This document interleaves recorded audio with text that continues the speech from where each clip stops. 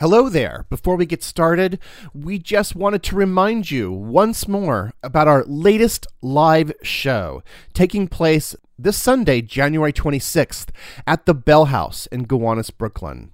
We are so excited for this show. It's called Landmarks Live. Wait, Greg, don't you mean Landmarks Live? They're kind of jazz hands. You gotta have jazz hands and like explosions coming out of your body as you say it.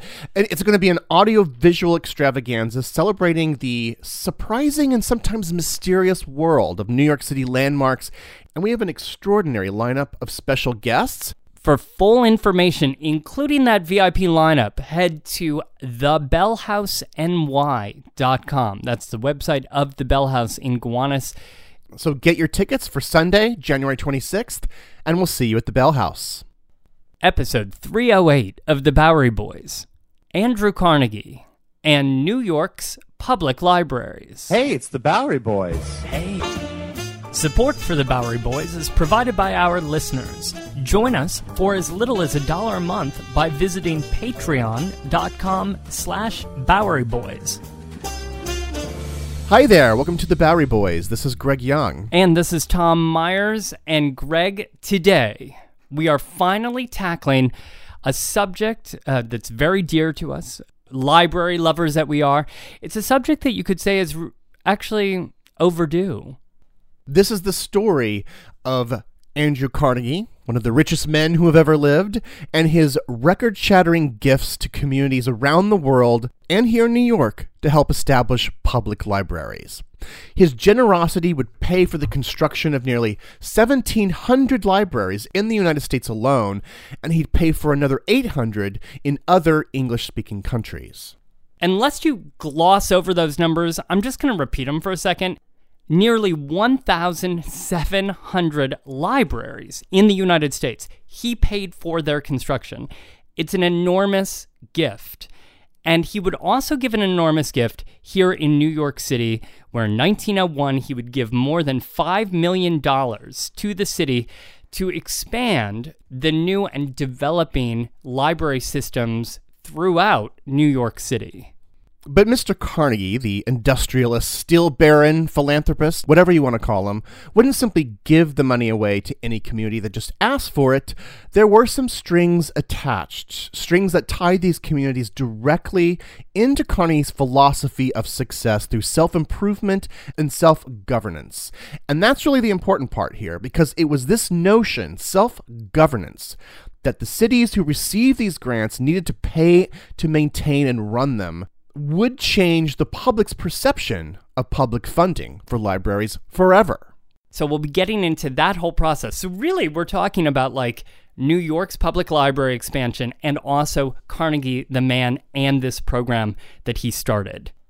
But listener, this is a special episode, a crossover podcast episode. Whoa. Because to explore this question even further, we're going to head out to Brownsville, Brooklyn to pay a visit to a Carnegie library built by Carnegie and talk about some of these issues with the hosts of the Brooklyn Public Library podcast, Borrowed, Chrissa Corbett-Kavoris and Adjoa Adusi.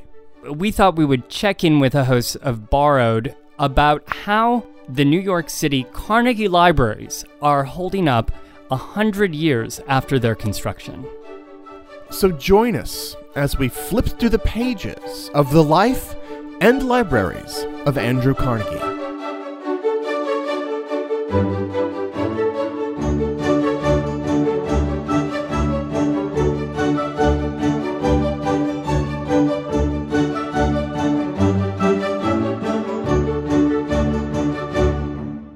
So, Tom, before we begin, we need to address something that I think may be controversial. Uh-oh.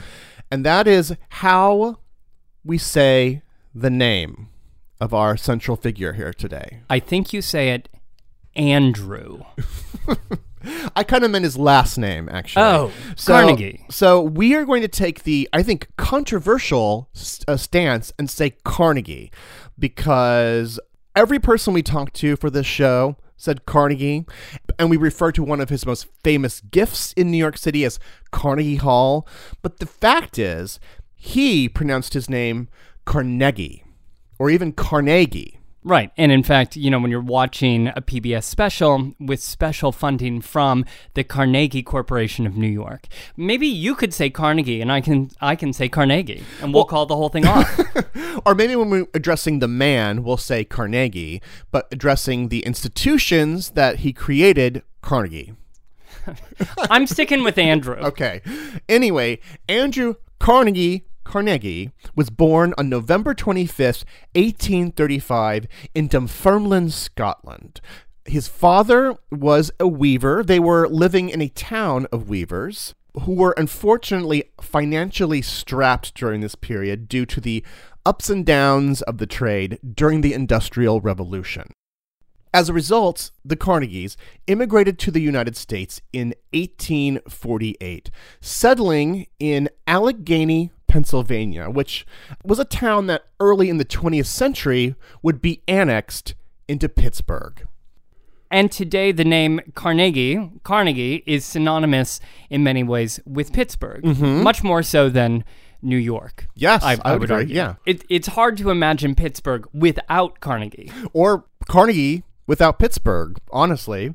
In 1849, so when he was just 14 years old, he became a messenger boy for a telegraph company.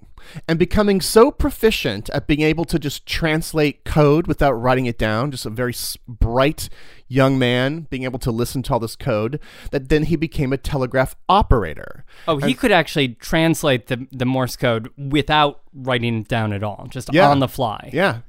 An unusual gift at an unusual time for the telegraph, because who in the 1840s would find the telegraph an important tool of business, Tom? Would it be a certain industry that was gathering steam, Greg? The railroad? Yes. Thanks to the railroad needed the telegraph. Right. Couldn't operate without it. And I guess if they were in Pittsburgh, if they were in Pennsylvania, it would be the Pennsylvania Railroad. Yes. And so, indeed, in 1853, he was hired to be a telegraph operator for Penn Railroad.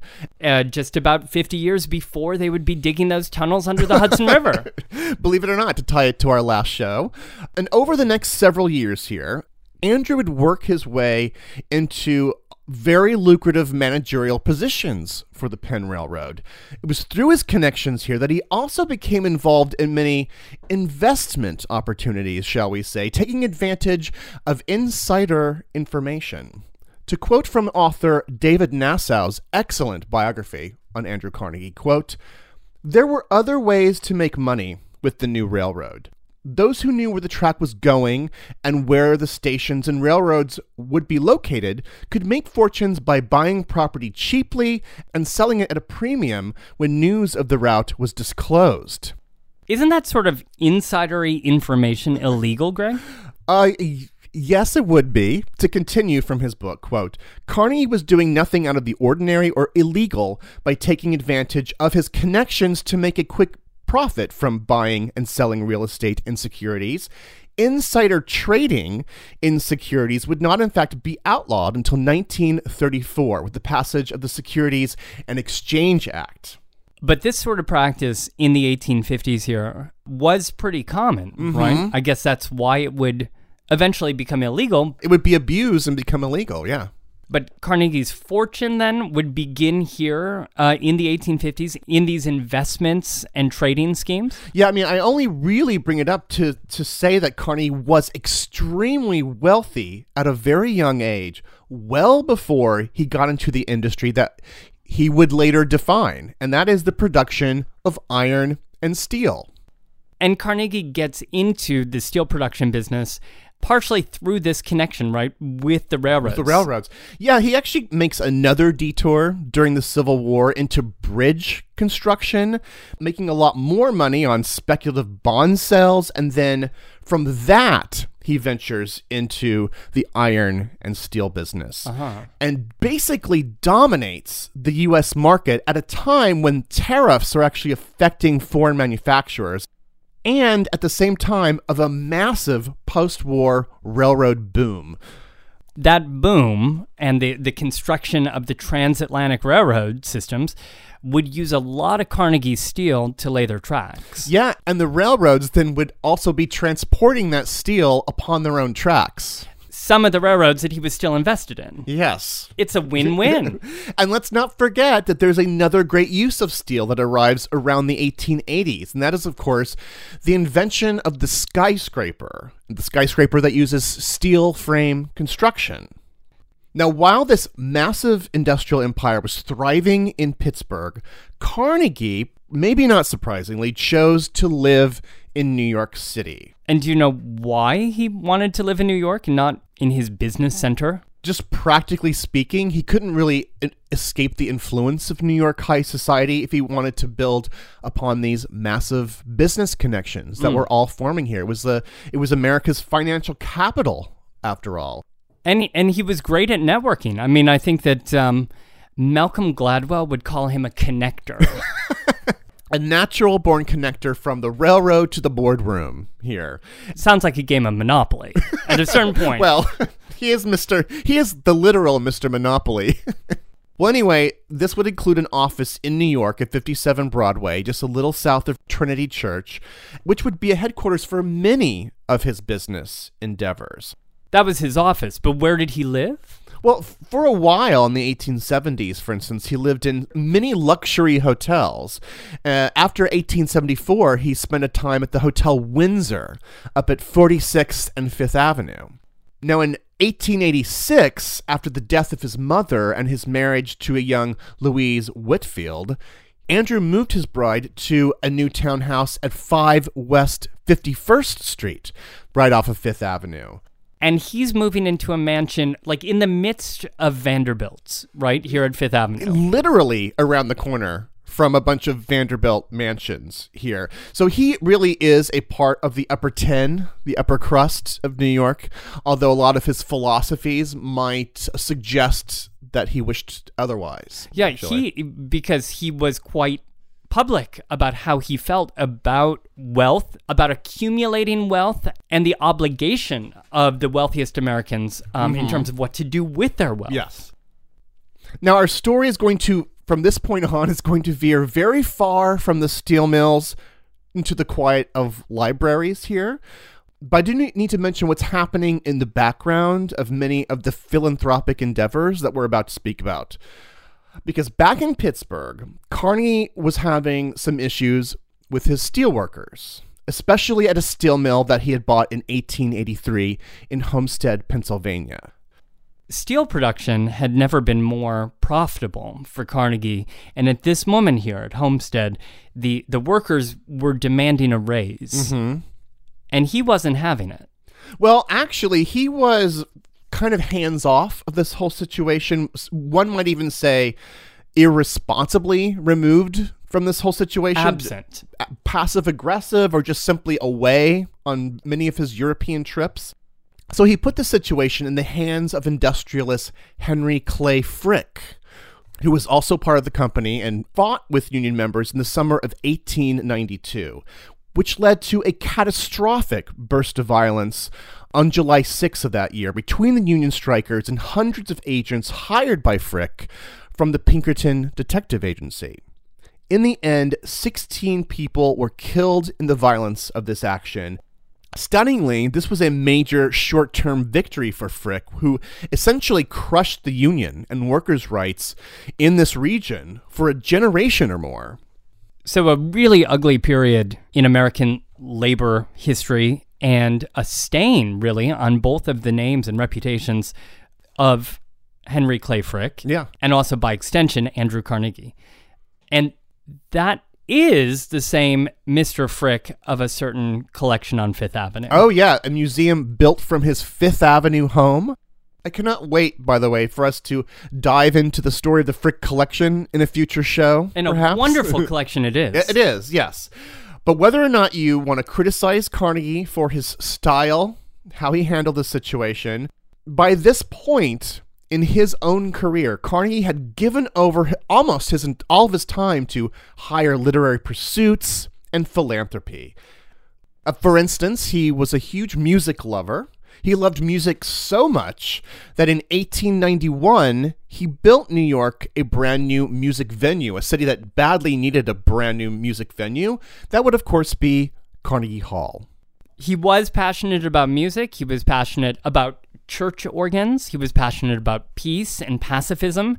And he was, of course, extremely passionate about libraries and about the transformational possibilities and power of books upon especially young people who could really improve their lot in life by reading.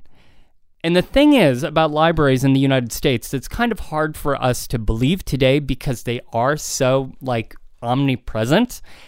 But if we just jump to, say, 1898, okay, there was a survey that was done by the U.S. Board of Education that found in 1898 that there were 637 public libraries in the United States. 637. Which for a large country is not really a lot. No, and they were not evenly distributed either. They were mostly along, wealthier communities on the Eastern Seaboard and larger communities. Many of them were also operated by women's clubs, operated out of churches. They were not public libraries as we know them today. Mm-hmm. So that was in 1898? Yeah. Is that correct? So to rewind a little bit, when was his first library endowment? Actually, back in 1881, when he was traveling abroad, and because the first one actually was located outside of the United States. It was back in his hometown of Dunfermline, Scotland.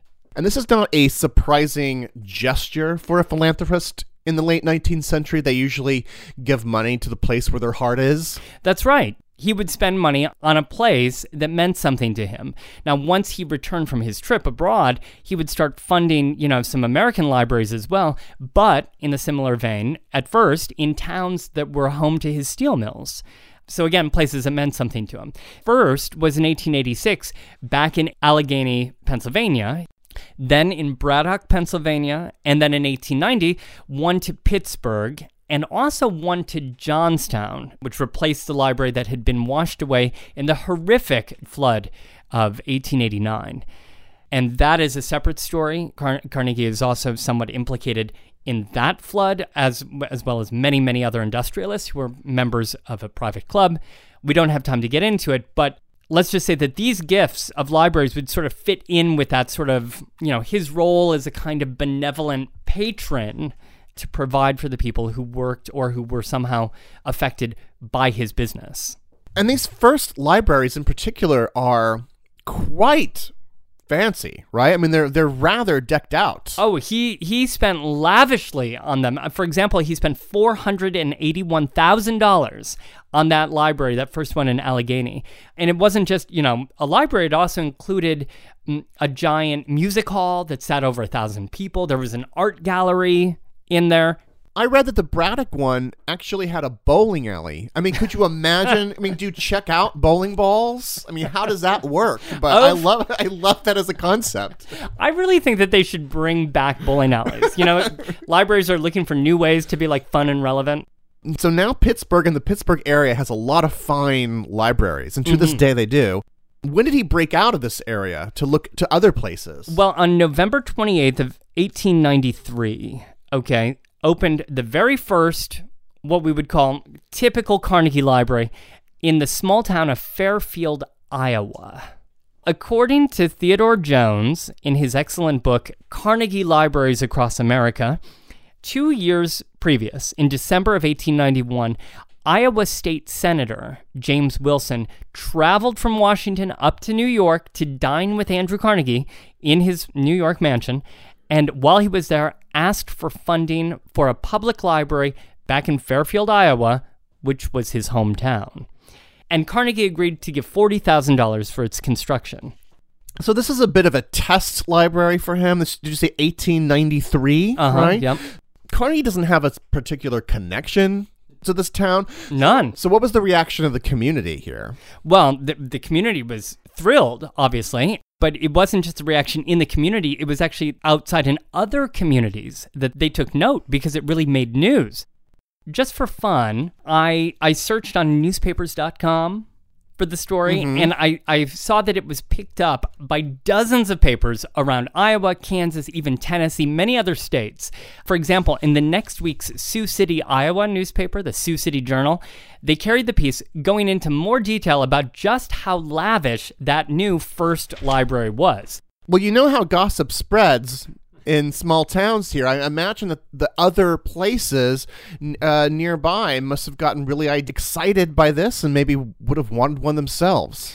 Absolutely, especially as the country was, sort of developing and growing westward, as towns were looking for beautiful new civic buildings to sort of distinguish them from their neighbors. Well, and libraries would almost automatically become the center of town, especially for smaller towns. Right. But here in 1893, with this first library in Iowa, it sort of planted the seed.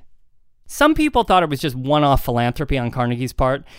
I don't think anybody ever dreamed that it was the beginning of what would become the gigantic Carnegie Library program. So after Fairfield, it sounds like he saw some interest in this program and ramped up his philanthropy here. Rather slowly at first. Another would be funded 3 years later in Pennsylvania in 1896. Then one in Maine, again not related to him. And then the next year in 1898, he gave 3 libraries in 1 year, so it's starting to get around. And then stick with me, because the next year, in 1899, he funded the construction of 26 libraries. Imagine, suddenly, there's a guy who just funded 26 new libraries in towns. I mean, then the word really gets around. I mean, the next year in 1900, he only gave 11, but the year after that, in 1901, he gave 132 new libraries. The next year, 1902, 128. The next year, 1903, 203 libraries were constructed with Carnegie's money. That's an insane number of libraries to just fund all over the country. What changed with Carnegie by this point? Well, for one thing, that big jump, from 11 libraries in 1900 to 132 in 1901, it happened in 1901, the same year that Carnegie would sell out his company, which you'll talk about in a minute, to J.P. Morgan, and he basically retired from business to dedicate himself to philanthropy. So the moment where this really ramps up is where he really just dedicates himself and his life to funding libraries. In all, from 1886 until 1919, the year that Andrew Carnegie died, he funded the construction of 1,689 libraries in the United States. But we're talking very generally here, him giving libraries to places all over the country. How did this actually work precisely? How did he just give a building to a city or a town? Well, one thing that I find really extraordinary about this is that there really wasn't, at the beginning, an official program. It didn't even really have a name. I mean, it's kind of called the Carnegie Library Program today, just to be able to talk about it. And many of the libraries that he funded are often referred to as Carnegie libraries, but that wasn't even a requirement. The process was really pretty simple. Community officials would often write to Carnegie himself, and they would ask him to fund a library in their communities. But the whole process was administered and organized by his personal secretary, a man named James Bertram. Now, you can imagine that the word was spreading pretty quickly in these library circles that Bertram was the man, who really ran this program. Mm-hmm. So applicants started actually just addressing Mr. Bertram directly, trying to get his attention. And would they simply just request Mr. Carnegie for a library in just as a letter, just like Santa Claus? Like, please give us yes. a library? Well, they would often write, explaining their need.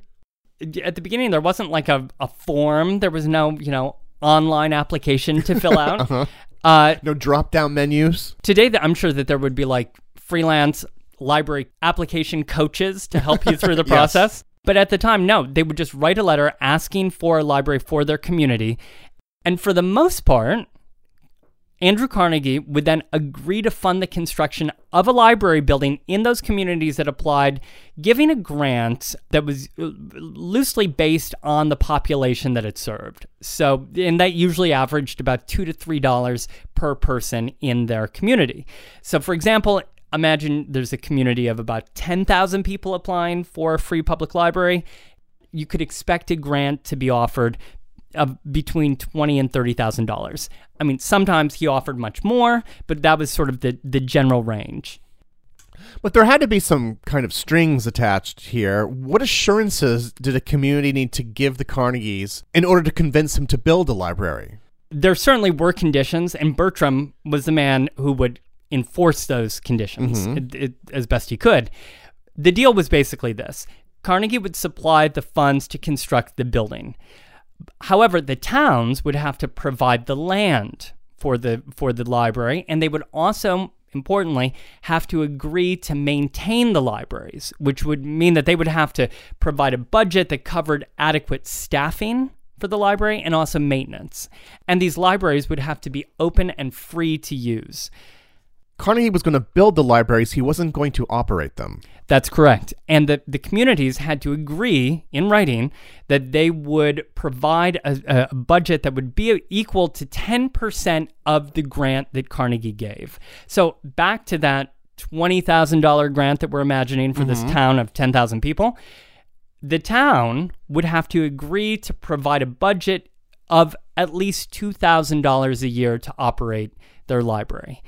Why did he care so much about how these libraries were being operated in the first place? Well, he wanted to make sure that they succeeded and that they remained open, but it also spoke to his philosophy, right? About, his kind of Horatio Alger style belief that like anybody could succeed, if they had the proper initiative and self-determination.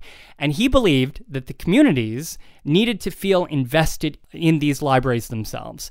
And by passing laws or doing, whatever decrees necessary to pass those budgets, it would force the population in those towns where he was funding the library to recognize the value of those institutions. He thought that if he just gave the money for the operations as well and paid for the salaries, those communities might just take those institutions for granted, but not if they had to fund the operations. Did he care how they looked? Could they be avant-garde? Did they have to have a kind of a sort of uniform style to them? He gave a lot of leeway to the communities. He didn't really set any rules about what the buildings should look like because, most of these grants were given out in the first 2 decades of the 20th century, and many were given out in the first decade. This was a time when the Beaux-Arts style was sort of the dominant style, and these were civic buildings, and a lot of civic buildings were constructed as well with columns and elements that sort of conjured up images of like a Greek temple or stately ancient civic buildings. Connections to classical studies. Right. And lofty ideals, so it's no big surprise that the dominant style of Carnegie libraries, but not the only, would be things built in that sort of Beaux-Arts style. And there was no rule that said they had to be called a Carnegie Library. That's just something that they could opt to do. Many did just as a gesture to the man who bequeathed such a large sum of money to construct the buildings. So by the year 1919, and the year that Andrew Carnegie dies, there were 3,500 public libraries total in the United States, and construction of about half of them was paid for by Andrew Carnegie. And several dozen of those libraries were built in New York City. That's right. 67 would be built in the 5 boroughs. So how do Carnegie libraries get to New York City? How does Carnegie handle New York City and the New York library system that the city already has? We'll get to Carnegie and New York's public libraries after this. On April 19th, 1995, a federal building in Oklahoma City was destroyed in a domestic terrorist attack. Just days after the bombing, America discovered the perpetrator was right-wing extremist Timothy McVeigh, whose mindset and values are still very present today. It's an American tragedy, but one I still remember very vividly. But there is so much more to the story than what you might remember. Take a deeper look into this moment of history with the podcast Homegrown OKC, hosted by Jeffrey Toobin and based on his book.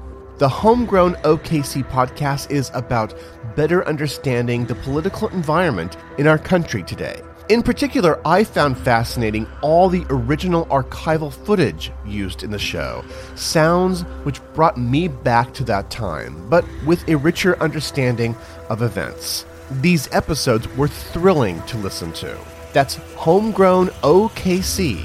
To listen, search for Homegrown OKC in your podcast app. That's Homegrown OKC. In the decades before the Civil War, slavery's grip on America tightened. But soon, a diverse group of abolitionists, both black and white, began to construct a clandestine path to freedom for the enslaved. Hosted by Lindsey Graham, Wondery's podcast, American History Tellers, takes you to the events, times, and people that shaped America and Americans, our values, our struggles, and our dreams. In the latest series, American History Tellers explores the Underground Railroad, a covert network of secret routes and safe houses operated by men and women committed to helping enslaved people escape bondage in the South. Fugitive slaves and anyone helping them face terrible violence and even death if caught. But for those brave enough to risk the journey, the Underground Railroad offered a path to the northern states and Canada, where their freedom was assured. Follow American History Tellers on the Wondery app or wherever you get your podcasts.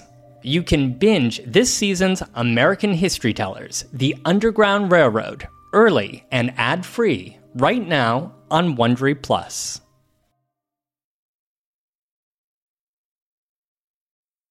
So we've got Andrew Carnegie and his library program, but in the city where he lives, where he's receiving these applications, that city, New York, already has libraries.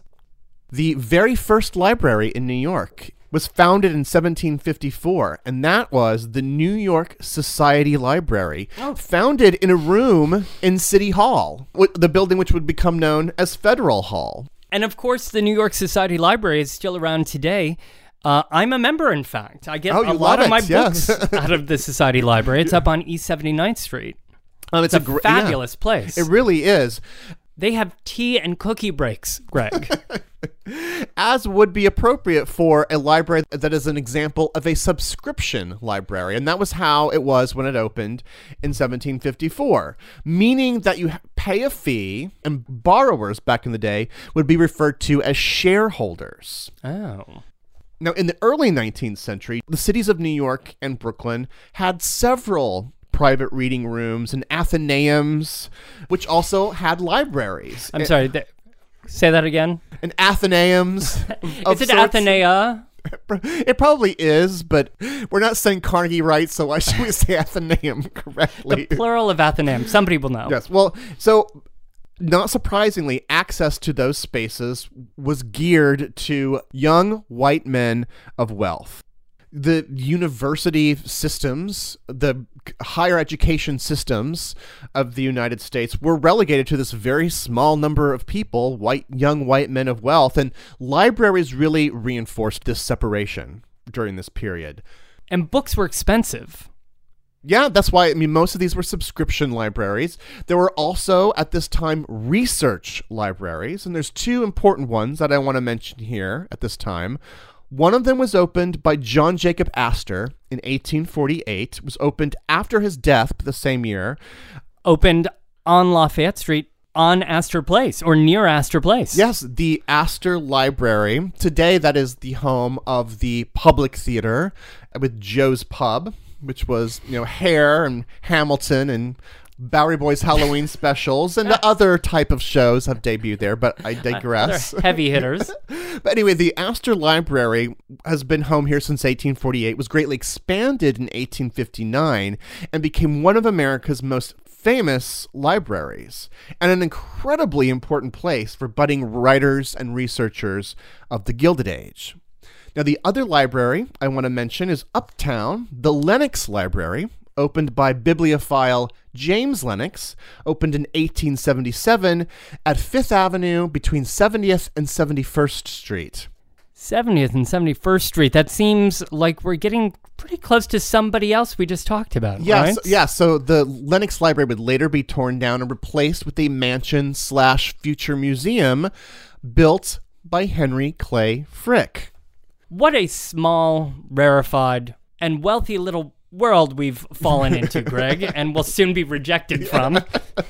Anyway, Lenox's library was restricted, where the books were considered works of art and were certainly not for the enjoyment of the general public. So hardly a lending library. You weren't No, not at all. You couldn't, if you lived, I don't know, on the Lower East Side in a tenement, would there have been any place for you to go in the 1870s or 80s? By then, you would have the New York Free Circulating Library, which was incorporated in the 1880s. Now, thanks to the ideals of the progressive era, which we're now in the 1880s, there was this idea of free knowledge and self-education and how that would help improve life in tenement districts, like the Lower East Side, for instance.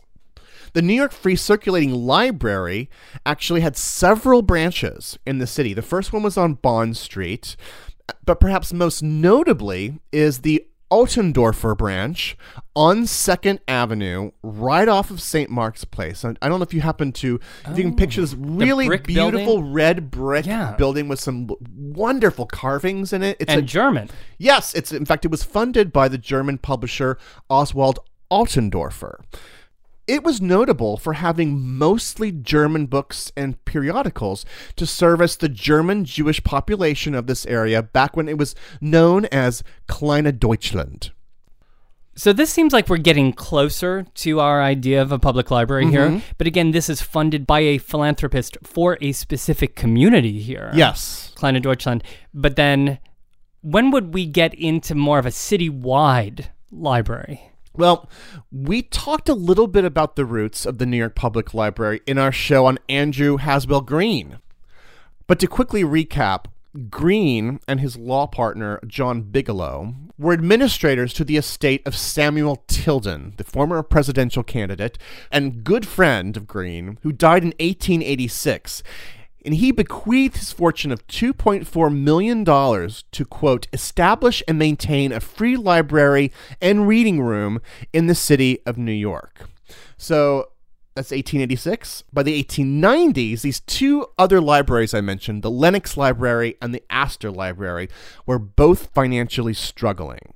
So in 1895, thanks to Green and Bigelow here, these collections were all combined with Tilden's money, or the Tilden Trust, as it's called, to form a brand new entity on May 23rd, 1895, the New York Public Library. And that formation was 125 years ago? This year, yeah, incredible. How cool. Happy birthday. Happy 125th New York Public Library. Well, and in 1901, they would then consolidate with the New York Free Circulating Library, of which the Ottendorfer branch is one.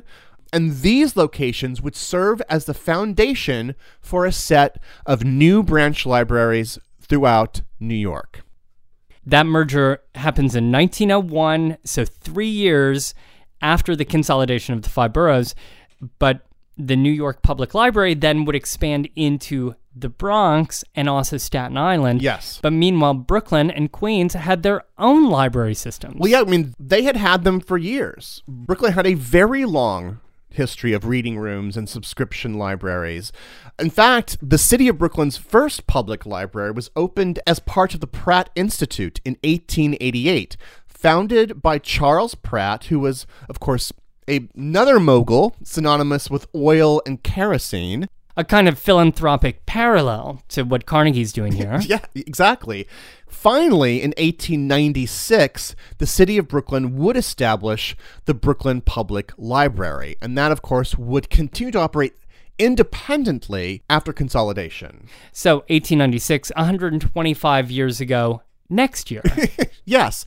Meanwhile, in Queens, before consolidation, of course, there were many independent communities that had their own individual libraries. In 1896, the same year as Brooklyn, the Long Island City Public Library, which was really just 3 libraries, a small system, was created in that year. Then after consolidation and the formation of Queens as a borough, that would expand and finally incorporate in 1907 as the Queens Borough Public Library. So lots of library plans sort of circulating. 3 separate library systems in the 5-borough area. Libraries that may, in fact, be in need of new branch buildings. Which brings us back to Andrew Carnegie and his largest single library grant ever, which was to New York City. I found this article, Greg, in the New York Times, published March 16th, 1901. It basically sums it all up. Mm-hmm. Headline, Mr. Carnegie offers $5,200,000 to New York to establish 65 branches of the public library. Subhead, City must provide sites and guarantee the cost of maintenance. Mayor Van Wyck favors the plan. And it goes into detail about the plan, but the plan really is exactly the same plan and the same deal that we've been discussing throughout the show. Carnegie was offering the same thing to New York that he had offered elsewhere, but just on a vastly larger scale, $5.2 million. And this was specifically for branch libraries, because all these systems would have main library buildings, but these were specific to neighborhoods in each of these boroughs. Right. In 1901, for example, the New York Public Library, the construction of the New York Public Library main branch was underway on 5th Avenue and 42nd. But this grant was for the branches to take those collections out into all of these neighborhoods. Now, I'm curious about the reaction, like community neighborhood reactions to this sort of gift. I can't imagine that everyone was thrilled about taking on this ongoing expense of maintaining these local libraries. Right, because basically if Carnegie is demanding that 10% be used to run and maintain these libraries, and the grant's $5.2 million. He's basically saying you have to promise that you'll spend at least $520,000 a year maintaining them. That's a huge expense. The same thing played out in New York that played out all across the country, which is that there was debate about whether or not his grant should even be accepted. In this case, the city leaders would have to decide. In other cities and states around the country, often voters would decide, and many times they would actually reject the offer because they would say that they just didn't have the money to pay for it. And New York was no different. I mean, that article that announces this new deal includes naysayers who are really dismissive of it, saying, we need to pay for new roads and new sidewalks, water lines, the expenses of consolidation because new buildings were being constructed to help run the city more efficiently. There are a lot of other things to pay for.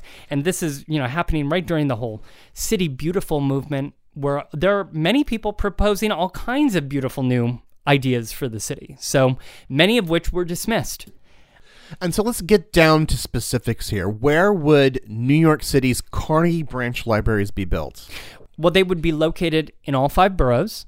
In Manhattan, the trustees would decide that they would need to construct a branch library about every 10 blocks in order to adequately serve the population of the island.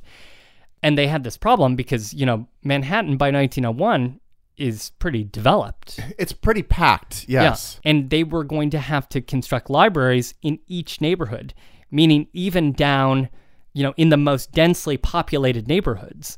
So it could be very expensive to acquire the land. And there was somebody in charge of it on the New York side. The trustees of the New York Public Library in 1901, when they got this grant, appointed a man named Alanson T. Briggs. He'd be sort of the point person, first in Manhattan and the Bronx and Staten Island, and then he would play the same role in Brooklyn and in Queens.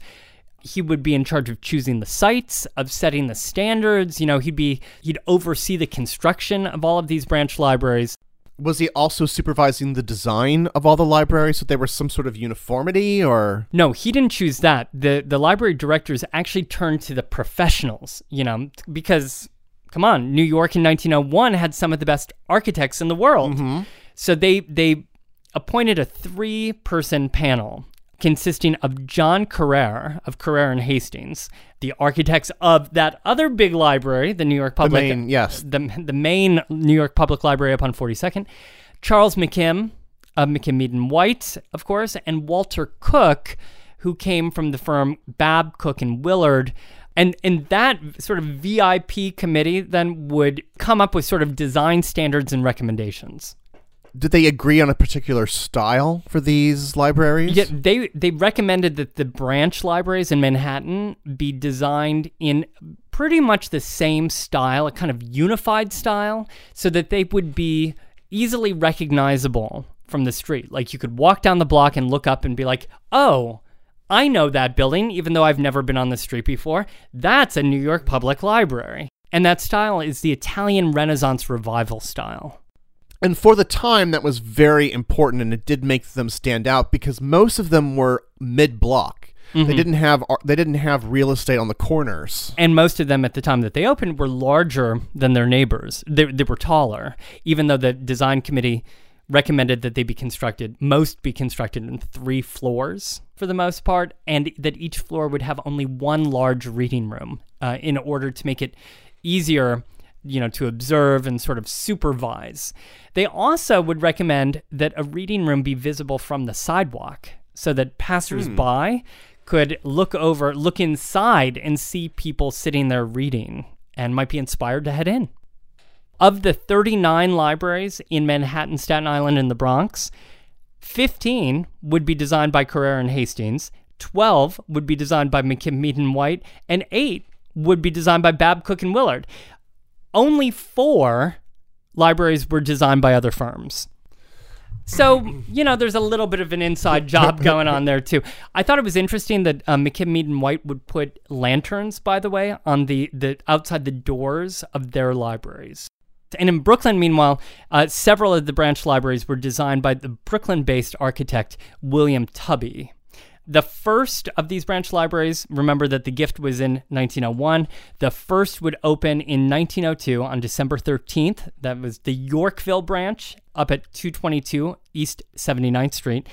And nearly all of the remaining libraries would be constructed in Manhattan between 1903 and 1909. Although the final library, designed by Carrere and Hastings, wouldn't be finished. It would be the Hunts Point Library up in the Bronx, completed in 1929, but that's really an outlier. Most of them were constructed in that first decade. And the same thing for the Brooklyn branches. Most of them had been constructed by 1908. But as we sit here, 110 years or more later, from the construction of many of these branch libraries, and most of them are still with us, there are some problems that have crept into the legacy of these buildings. Yeah, many problems, obviously, around the issues of accessibility. People would not have thought about accessibility issues back in the day that they were constructed.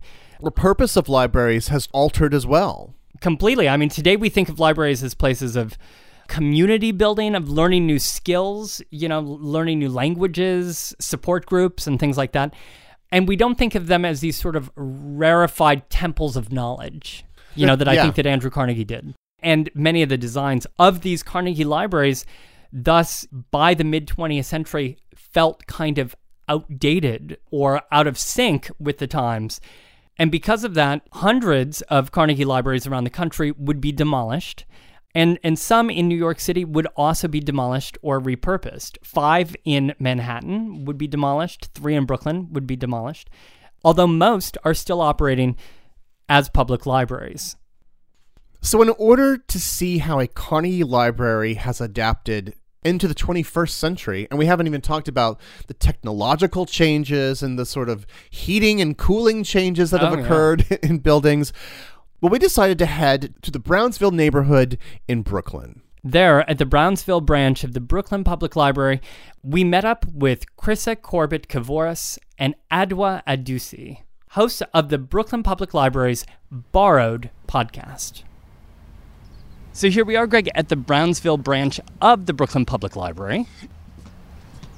We're heading in, and hello, Adjoa. Hi, Krista. Welcome. Hi, so nice to meet you. Hi, welcome. Welcome. Hi, shaking hands, shaking hands. Nice to be in the library. We've just headed inside, and there is a librarian's desk right in front of us. That's correct? right. Reference desk right in front, right in the middle. Okay, and to the right, we see a children. I'm assuming that's a children's section because we see little tables. Little tables for the little folk. And on the left side Is our main reading room for the adult space, and we have computers and we have tables, and the full perimeter of the branch is lined with books. Okay, and directly in front of us, behind the reference desk, are stairs that lead up to a kind of mezzanine level. That's right, yes, which was, I think, also at one point reading space and is now the Brownsville Library Teen Zone. So we're standing in a library space with a very high ceiling. And why don't we ask Adjoa here, what are the key features? Because you work here. I do. This is my branch, my home branch. So like you said, the high ceilings are definitely a key feature in standard Carnegie branches. The high ceiling in the past, it had a huge skylight. It doesn't have one right now, but that is another feature that spread throughout the borough. Big windows, lots of light. Dark wood paneling would have been a big feature. Right now, it's lighter wood, so we've tried to brighten it up. I see some fireplaces, too. Yes, there are 2 fireplaces on either end of the large reading room on the first floor, and that was also standard. This particular branch opened in 1908. What was the neighborhood like that this library was supporting?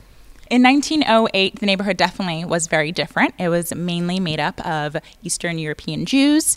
And so in 1908, once those doors opened, there was a line of people outside of the door waiting to get in. I believe the stats are that, over 3,000 books circulated on that first day alone, which was the most that the Brooklyn Public Library system had ever had up until that point. So it was a very major moment for the library system.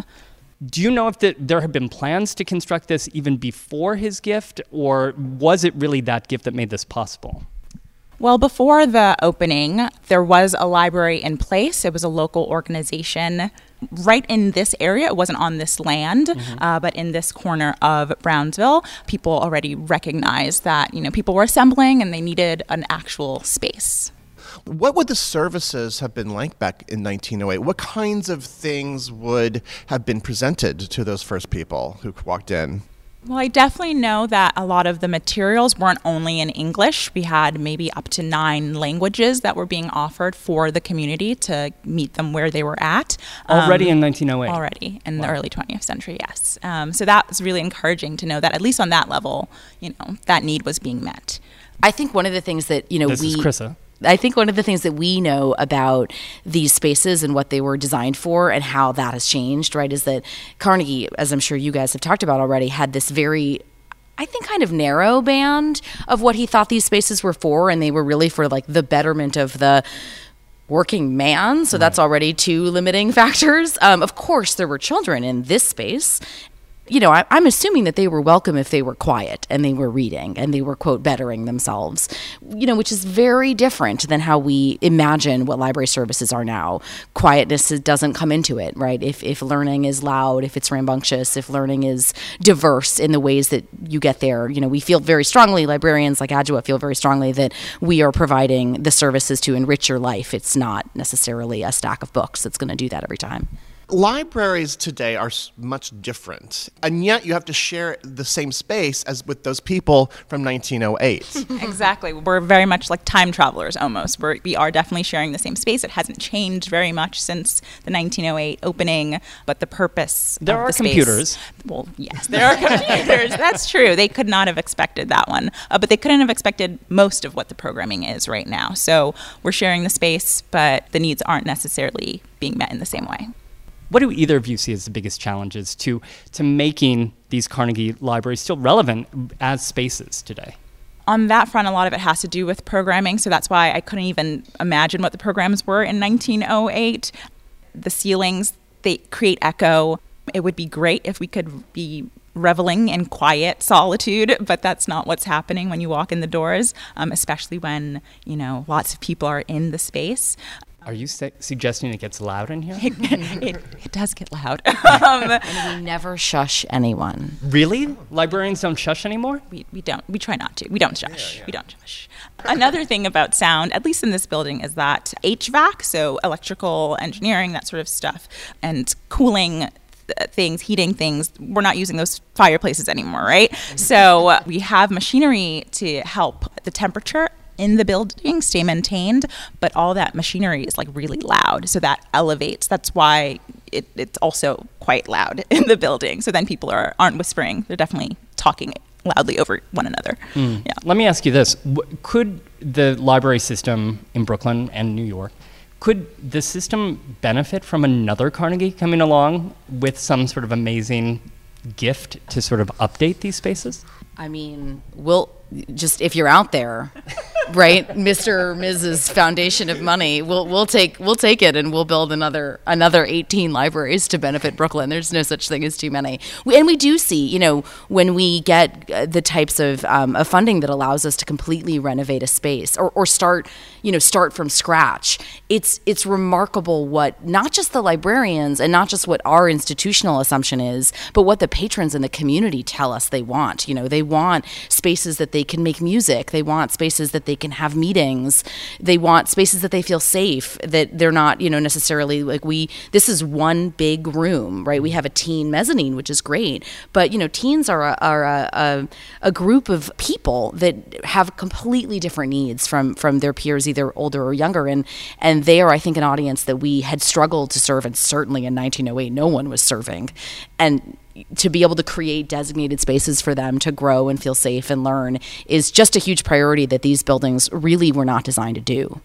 And this is really, I think, the future of libraries, too, the idea that now it is transparently what it has always been, which is more of a community center, more than just a place where you go read old newspapers. Although right? I would imagine that it's also a community center that's, the intention is still for the betterment of the community. Yes. And for the people who live there. Absolutely, but the betterment... Which is very similar to Carnegie's 1908, that's vision. true, but we're not as narrow in terms of what that betterment looks like or how you can achieve that.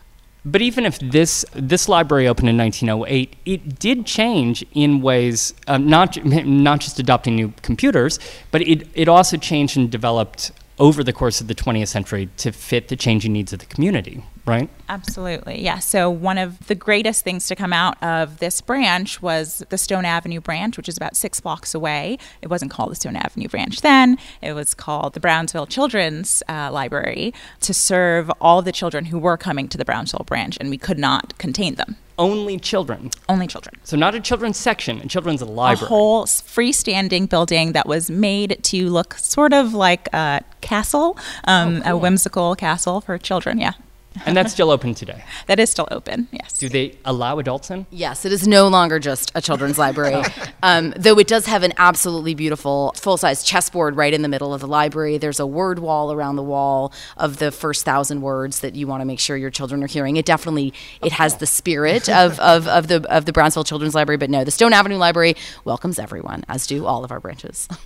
And you two have an entire episode of Borrowed on the subject of that Stone Avenue branch. Yeah, that's right. In our first season, we have a whole episode about children's librarianship and the birth of the movement, because a lot of it comes to Brooklyn. A lot of it started in Brooklyn.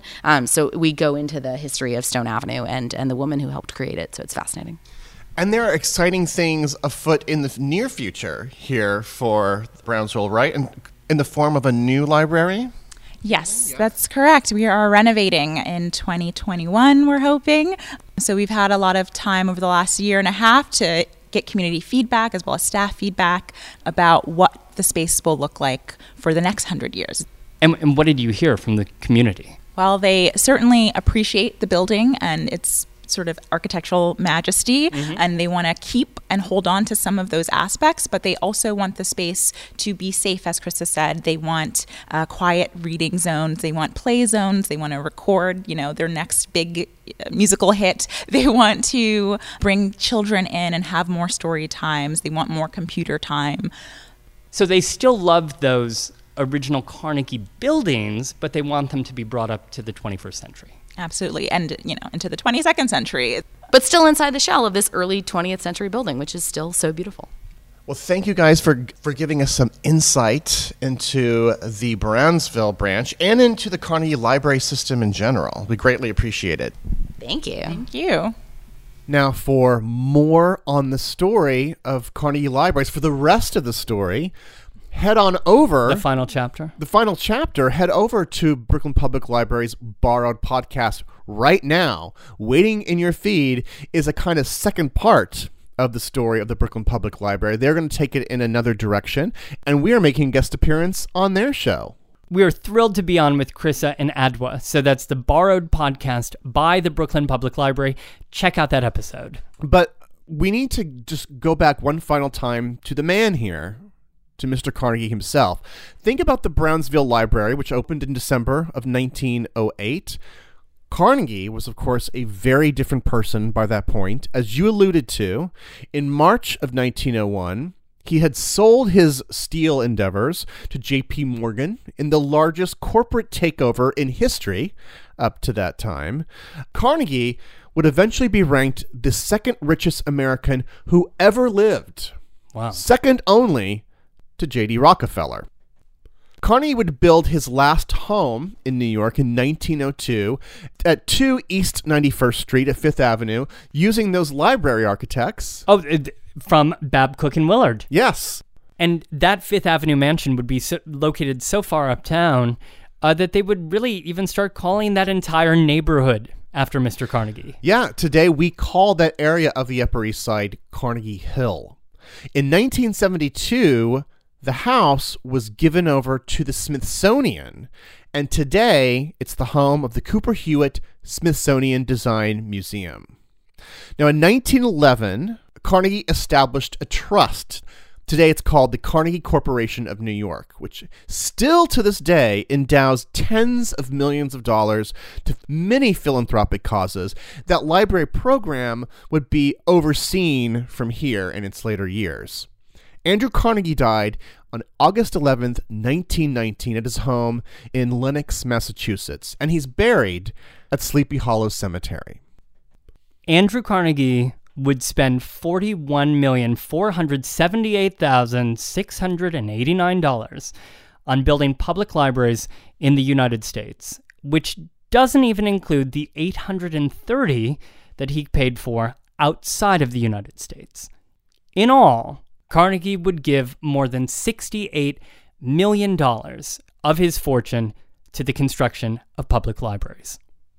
Please visit our website, BoweryBoysHistory.com, for images of, well, first of all, from our discussion at Brownsville Library with the hosts of Borrowed, and then several images of more historic Carnegie branch libraries here in the city. That's BoweryBoysHistory.com. We'd also, of course, like to thank our patrons who support us on Patreon.com. That's Patreon.com/BoweryBoys. Because of your small monthly contributions, Greg and I are able to produce the Bowery Boys full time. We couldn't make the show without you. Now, for our Patreon-only bonus podcast, The Takeout, today, we're going to have just some musings from the two of us about the library system in general, and in particular, our unique relationships with Carnegie branch libraries back in our hometowns. That's right. Greg will talk about his Carnegie library experiences in Springfield, Missouri, and I will talk about the Bellevue, Ohio branch. Greg, I found some real information about my hometown library in a 1908 book that I can't wait to tell you about. That's the Bowery Boys Takeout, available to those who support us at the $5 and up level on Patreon.com. And you can join other patrons like James W. from Southold, New York, Kim B. from New Jersey, Jim C. from Illinois, Lucian D. and Jeffrey S. from Colorado, Mark M. from California, Megan H. from Ontario, Canada, and Fiona A. from England. Many of whom undoubtedly have Carnegie libraries in their hometowns. I would imagine most of them do. Have a great New York week, whether you live here or not. See you real soon.